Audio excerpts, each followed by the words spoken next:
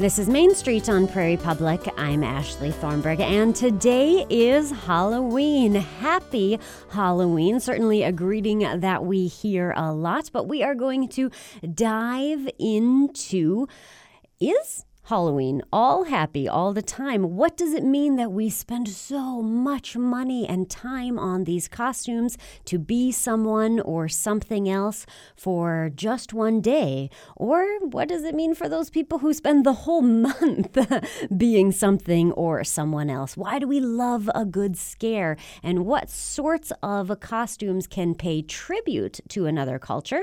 And when do they objectify a different culture?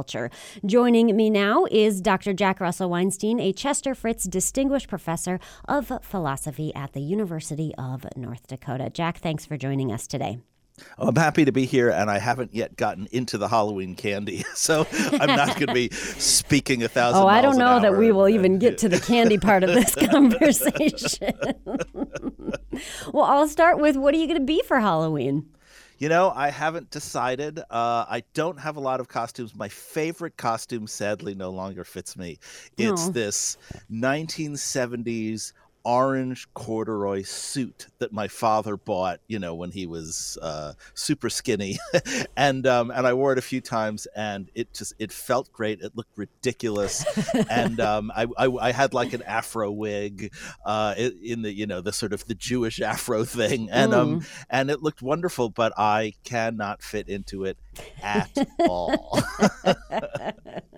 I think it was sort of the opposite of the sexy nurse. It was like, take away any appeal that I might have for any other person. Well, you have hit on a lot of words in just that answer that I think deserve some talking points here. This idea of a sexy nurse, and also this idea of feeling great but looking ridiculous, and why we sort of delight in that. So let's start with that. Looking ridiculous. What are your thoughts, Jack, on the kinds of costumes? What does it say about the people who want to be like an inflatable Tyrannosaurus Rex, or like a giant banana, or something where you can just be goofy? I think that there are a lot of different factors that people calculate in their head about costumes. Some of that is what they want, and some of that is what they don't want. So a lot of people who dress in the ridiculous costumes are doing it intentionally to sort of counter that sexy nurse narrative, to say it isn't about that, it's about this. Also, people like to get attention. People like to get approval, and that kind of humorous approval, that kind of over-the-topness, that kind of silliness is a great feeling. I was telling my students recently that getting an entire class to laugh at a joke is one of the great feelings in the world. It's one of my favorite things. And so if you have a costume that someone walks up to you and says, "Oh my God, that's so great. Oh, that's so funny," and people are pointing and talking about it and laughing, it makes you feel good. It's a kind of approval. And also, there is this element of creativity. This element of people who love to make costumes, who have challenges, who think about it for a very, very long time. My daughter was R2-D2 once, and my wife made this amazing costume. And when she was 5 years old, she wanted to be pink Chewbacca. And Kim made, I could share the pictures. It was the most adorable thing in the world. Kim made a pink Chewbacca costume, and she was amazingly cute, and it was an awesome costume. So all of these things are meanings and messages that we transmit to our audience about who we are and how we want to be approved of.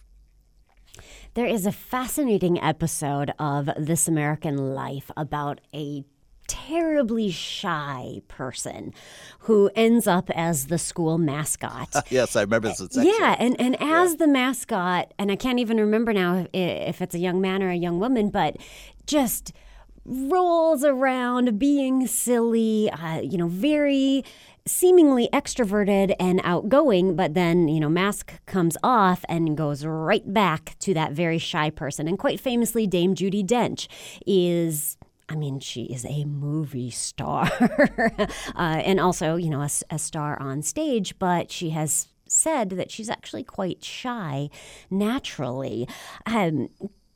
Jack, there is this idea that a mask can sort of magically make you something that you're not, or maybe you are, but is really kind of hidden.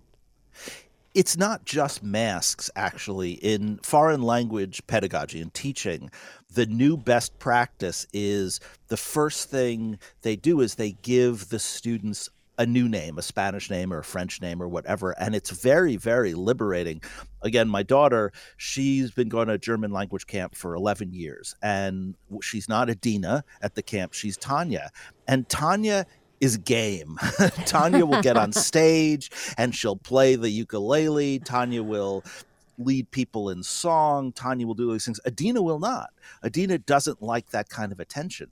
So there's something about stepping outside of yourself that gives you the chance to play as someone else without the consequences. There's something about it that says, you know, when Dame Judi Dench is playing M in Bond, she can be tough, she can be loud, she can be in charge. Yeah. And no one's going to blame her. No one's going to accuse her of being whatever it is people accuse people of being. This is the same thing with costumes. If you are a giant gorilla, then when you jump around and sort of push people around and you know, hang out on the furniture, you're doing what you're supposed to be doing. Right, you're being a giant gorilla. If you're a Pac-Man, right? Because I'm an '80s guy, right? If you're a Pac-Man and you're chasing people around the party laughing, they're gonna laugh. As opposed to if you're just some dude and you're chasing people around them, you know, you're gonna get arrested, right? So part of what costumes do is liberate people from the limitations that society puts on them and what they put on themselves, because everyone knows you're playing a role and they want you to play the role well. They want you to play it authentically, because it's disappointing to see a giant banana sitting on a couch. It's exciting to see a giant banana trying to trip people, right? You know? Right, yeah. You know, you said Tanya is game to do these things that Adina isn't, and therefore, you know, she can act without consequence. The dangerous side of that is sort of reminiscent of the anonymity of internet comments.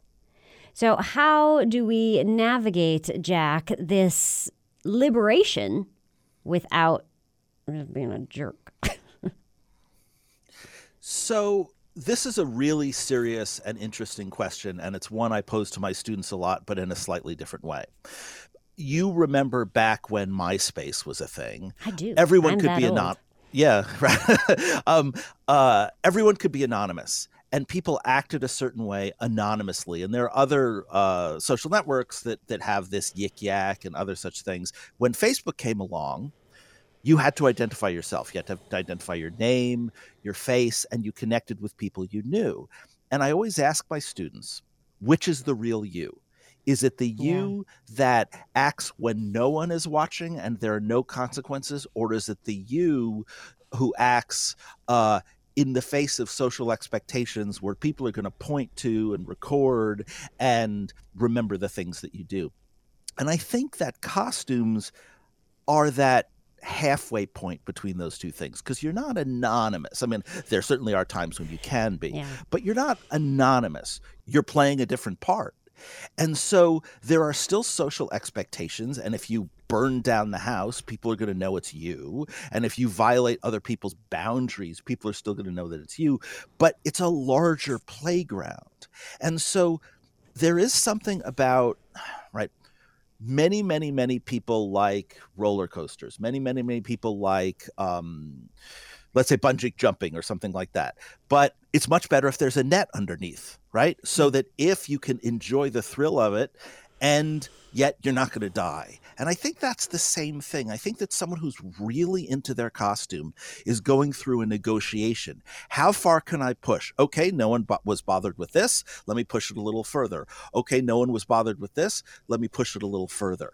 And the best experiences are the ones where we learn things about ourselves from those costumes and then can integrate it into our daily lives, right? Then we can say, I tried this out and I liked it, so maybe it can be a part of me. And I actually think that the more sexualized costumes in particular are elements of that, are elements of fantasies and desires and insecurities that people are permitted to play with a little more on Halloween, so that when they're done with, maybe they can partner and they learn something. So I think costume wearing and being someone else for a day isn't just a performance for others. I think it's a form of inquiry for ourselves, because it really allows us to see ourselves through a different lens and a different and practice things we might not want to practice in our normal circumstance. Are you telling me you're going to be sexy Mr. Rogers for Halloween now? Because that's a real costume. That is, there is sexy everything, right? There's sexy Pizza Rat. Remember that? Yeah, I know. It's crazy. There should be a sexy Prairie Public logo. I'd like to see that. But here's the thing. Dan Savage, the famous sex columnist, when people write in or say to him, how come there's gay pride but there's no straight pride? His answer is, oh, there is. Halloween is straight pride.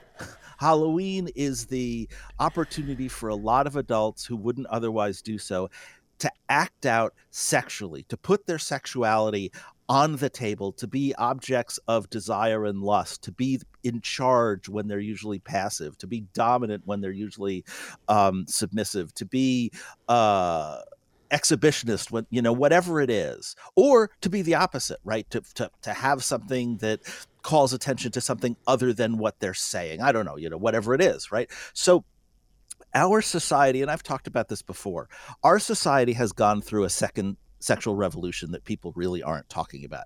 We've gone through the digital sexual revolution, and a lot of our sexuality is now mediated by devices, mediated by cameras, mediated by keyboards, mediated by phones.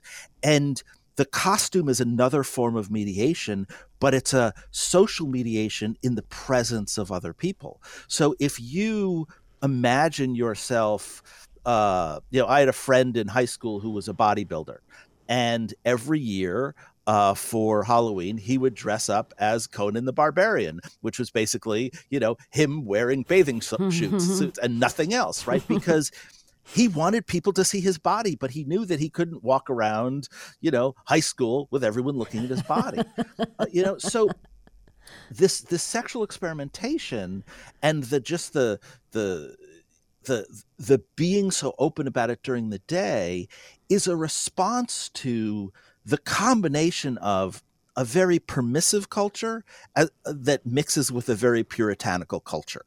We let people do the most amazing things with the consent of others, but there's still a guilt and shame about it. There's still things that people will talk about or that they'll carry with them, and they'll be embarrassed.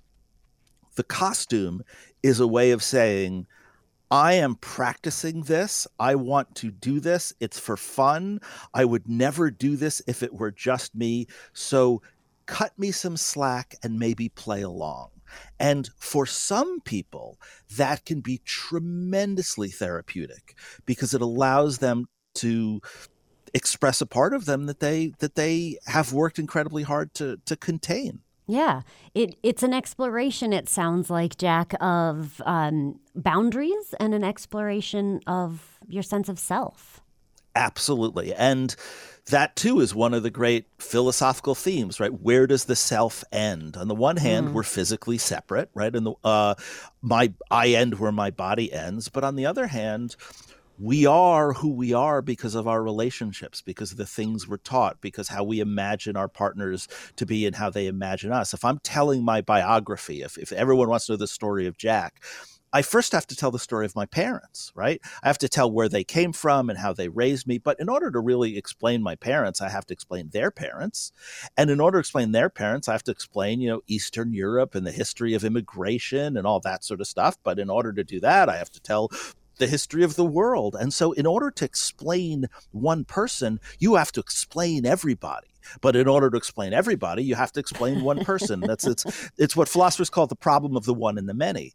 And so it's the same thing about boundaries. On the one hand, your boundaries are yourself, and your identity and your self-image is contained. But in another sense, everything about you, both physically and mentally and psychologically, is a response to other people, is a response to social expectations. Whether you are regarded attractive or not is based on social norms, is based on economic factors, is based on who you happen to be with. One of my favorite cartoons that I saw on the internet was some person is looking in the mirror and saying, I'm so ugly, I don't know why anyone is attracted to me. And a person in the background says, you're not ugly, you're just not your type. And I thought that was brilliant, right? Because you might not be attracted to you, but someone else is. And this is what costumes do. Costumes say, hey, look at me as someone different so I can see how you react to that, so I can learn how I react to that.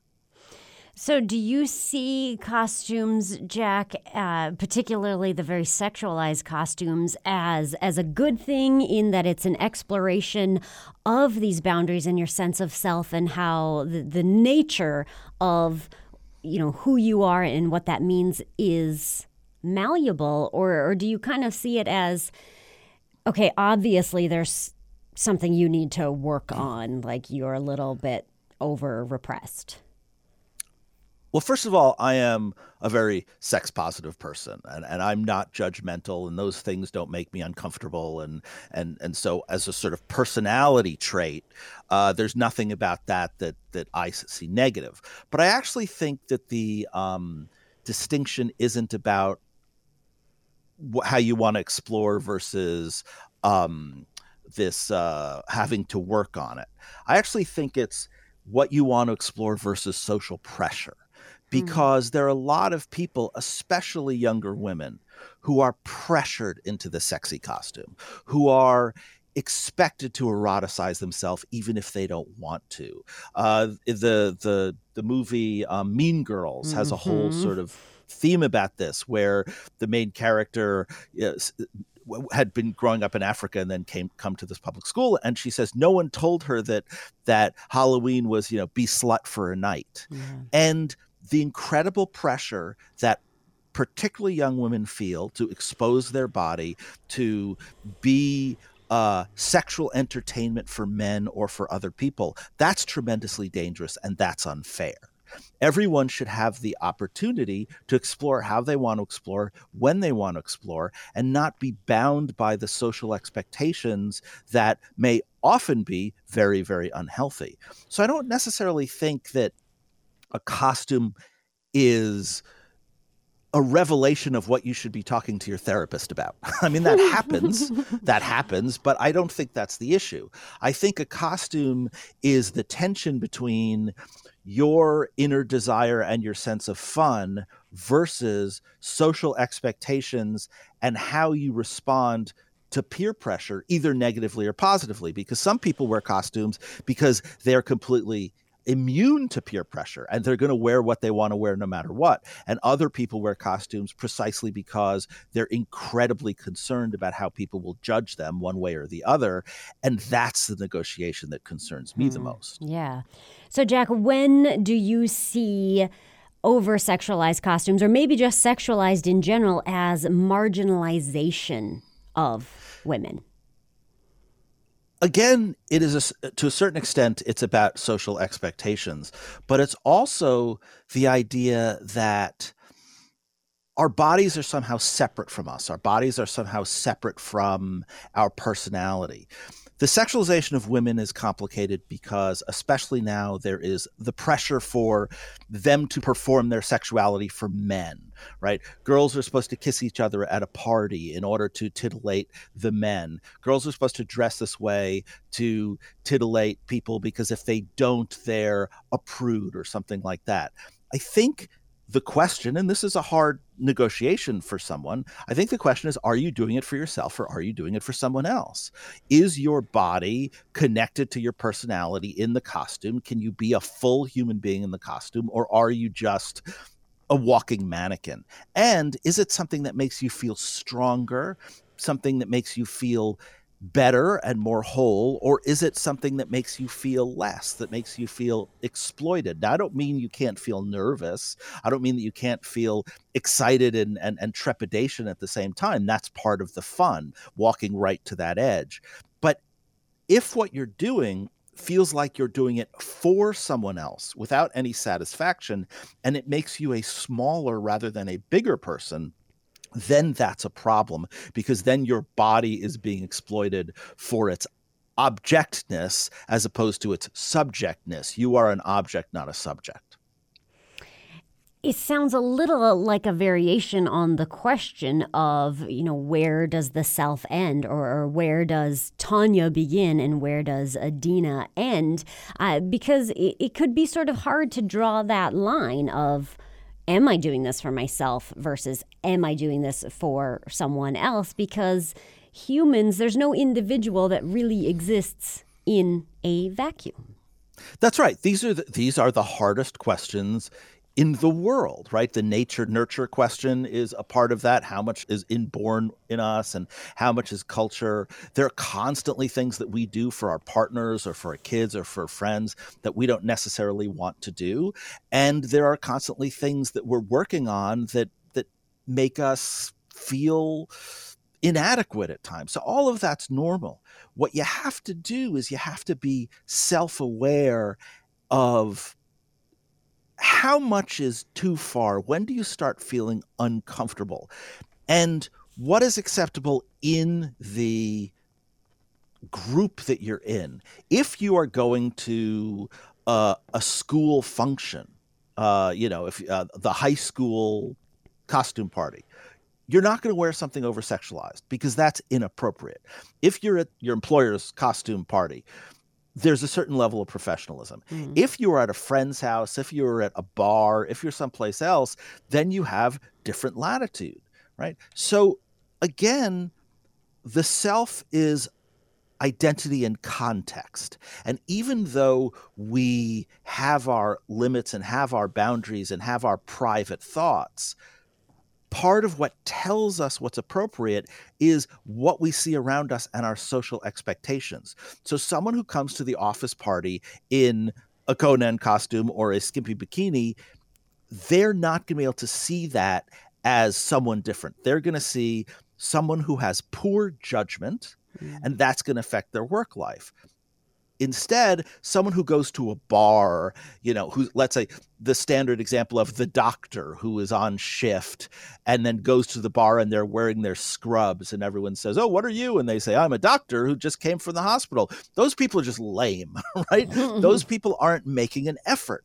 And so what you want to do is you want to make an effort. You want to show that you put some thought into it, make sure that it is appropriate for the context, and also make sure that it's part of you, but that you cared enough about the event that you were willing to get out of your daily life. That's the other part of it. How do you negotiate being over the top with being lame? You want to find that median. You want to find that midpoint.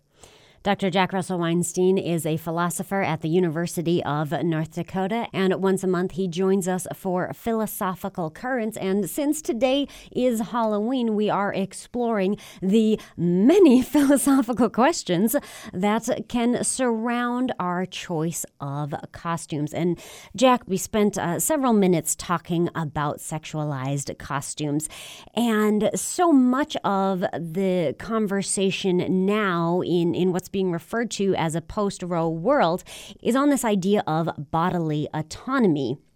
But we can't talk about bodily autonomy, Jack, without recognizing how much of the history of this country is built on taking autonomy away from the slaves and from the indigenous peoples of this area. So, Jack, help people to understand how you can kind of draw a line between why we are still talking about sexy costumes and what that could have to do with cultural appropriation, which is another conversation starter around Halloween. Why shouldn't a white person be a sexy Indian princess?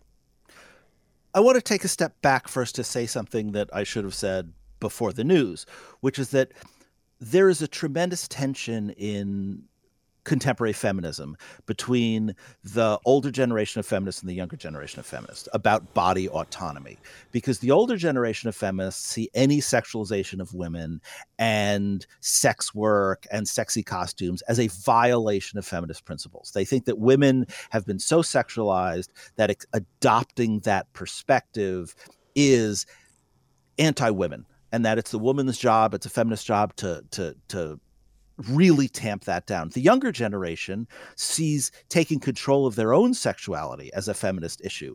Sex work it can be pro-feminist because women are in charge of their own body, and if they want to sell their body, they can, and they deserve respect. And if they want to wear sexy outfits, they can. They just have to be treated with respect.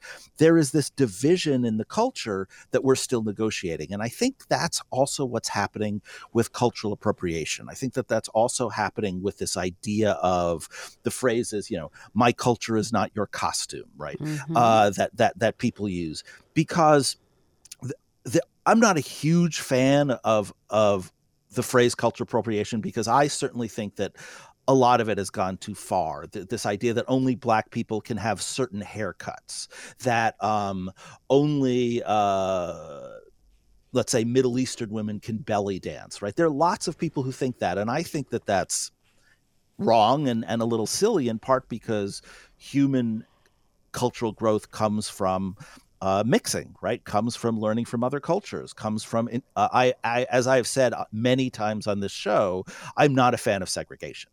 At the same time, there is this tremendous history that you talk about that is exploited. And if someone wears blackface, or if someone dresses up as, an Indian squaw, I don't even know if that's the proper term anymore. If someone crosses a certain line, then the culture is finding that unacceptable.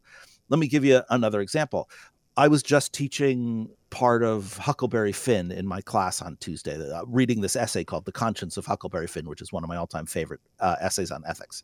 And in the process, the article talks about how Huckleberry Finn, when he's freeing Jim the slave, he actually feels guilty. He feels like he's a coward. He feels like he's stealing someone's property because Miss Watson has been so nice to him. And in the process of talking about Jim, he uses the N-word. And because it's Huckleberry Finn and it's supposed to be accurate. Now, I, for years and years, would use the N-word in class when I was talking about this sort of thing, because I think it's important. I think it brings the abrasiveness. I think that that shock value helps a more authentic reading of Huckleberry Finn. But in the last 4 or 5 years, I've stopped using it, and I start saying the N-word, even when I'm reading it on the paper, because culture has changed. And because the students collectively, that generation has collectively decided it's wrong to do that. And so the very first thing I have to say, which isn't as strongly a philosophical answer as you're looking for, is you have to respect the new cultural norms, even if you don't agree with them. You can challenge them, you can write about them, you can have conversations about them. But right now, we as a culture have agreed that exploiting oppression, blackface, dressing up as a Native American, as a cartoon character, something like that, that's unacceptable. And you need to respect that, if for no other reason than you don't want to spend your life getting hassled, right? You don't want anyone to yell at you. You don't want anyone to start a fight. You don't want to end up the latest internet sensation. There's also the sense that part of what these costumes are is being someone else. And if you dress up like a slave, there's no way for you to experience being a slave. You're not a slave. You're a white person or an Asian person or someone else dressed as a slave. If you want to experience what it is to be a slave, you have to be beaten. You have to have your life taken away. You have to have your kids taken away. You have to be sexually assaulted. That's what dressing up like a slave is. And when actors play slaves in movies, that's what they're supposed to reproduce. So if you're dressing up as Pac-Man, you don't have the weight of tradition and history following you. But if you are dressed as a Native American and you can't internalize the pain and difficulty and alienation that people feel, then you're not dressed up as a Native American. You're dressed up as a two-dimensional cartoon character of a Native American. So the costume is really a shorthand for what does it mean to respect other people's experiences and what does it mean to acknowledge their pain. I think the costumes erase that pain, and I think that it runs against the spirit of experimentation because it makes us learn less rather than more. Can you acknowledge pain without it just being a way to sort of assuage what's called white guilt? Oh, sure. I mean, I don't think my students should feel bad about slavery. Years ago, I was engaged to a German woman, sort of briefly, and I brought her home, and my grandmother, who was of the age of World War II, was really upset. And my mother said to her, how old is this girl? She said, 25 years old. And my mom said, when was the war? And she said, 40 years old. And my mother said, what does she have to do with it? And my grandmother said nothing. And then my mother said the strategic thing. She said, besides, if you want to have a relationship with your grandson, you're going to have to learn to live with this girl. And both of those things are right.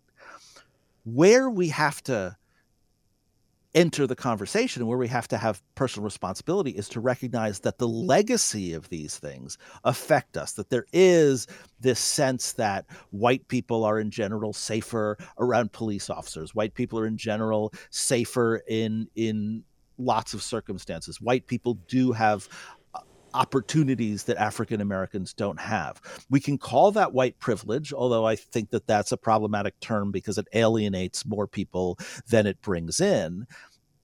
But that's legitimately about human beings. You can learn about someone without feeling responsible for the crimes against them. What we have to do is we have to listen, we have to imagine, we have to figure out what we can hold ourselves accountable for and what we can't. And the very short version of how I would answer that question is we are not responsible for the past, but we are responsible for the future. So we can't go back in time and change what has happened, but we can look at the imperfections of our world and try to fix it. Because if we don't do that, then we are responsible for someone else's past who's going to live one or two generations down the line. Well, that is a deeply fascinating look at Halloween. Thank you so much for joining us, Dr. Jack Russell Weinstein, Chester Fritz Distinguished Professor of Philosophy at the University of North Dakota. My pleasure as always. Still to come on Main Street, getting ready for those midterm elections.